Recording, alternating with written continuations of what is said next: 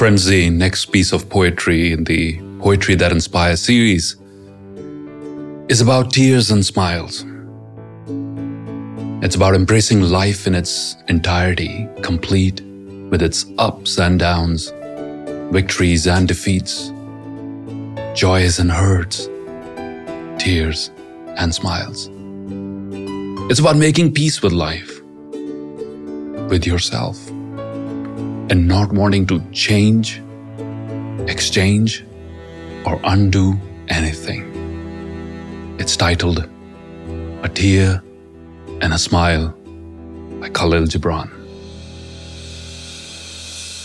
I would not exchange the sorrows of my heart for the joys of the multitude, and I would not have the tears that sadness makes to flow from my every part turn into laughter.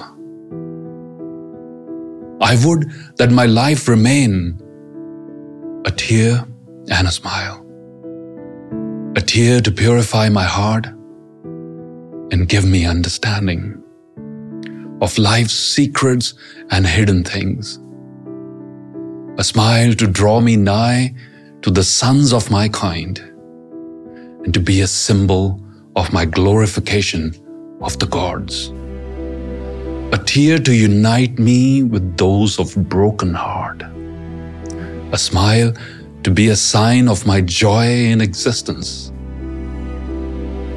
I would rather that I died in yearning and longing than that I live weary and despairing. I want the hunger for love and beauty to be in the depths of my spirit. For I have seen those who are satisfied, the most wretched of people. I have heard the sigh of those in yearning and longing, and it is sweeter than the sweetest melody. With evening's coming, the flower folds her petals and sleeps, embracing her longing. At morning's approach, she opens her lips to meet the sun's kiss. The life of a flower is longing and fulfillment, a tear and a smile. The waters of the sea become vapor and rise and come together and are a cloud.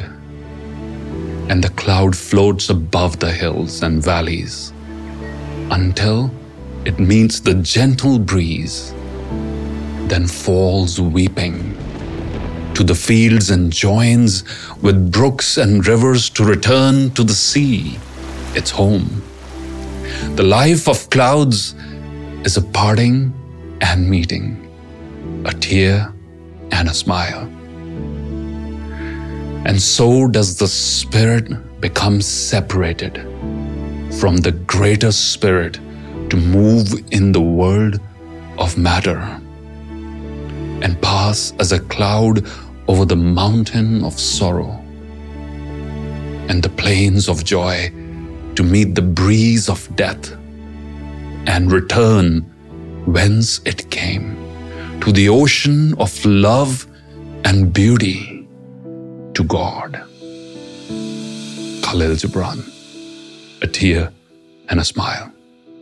As we close this video, friends, I'll leave you with this quote by the Greek Stoic philosopher Epictetus, who said, "Men are not disturbed by things, but the view which they take of them. Men are disturbed not by things, but the view which they take of them."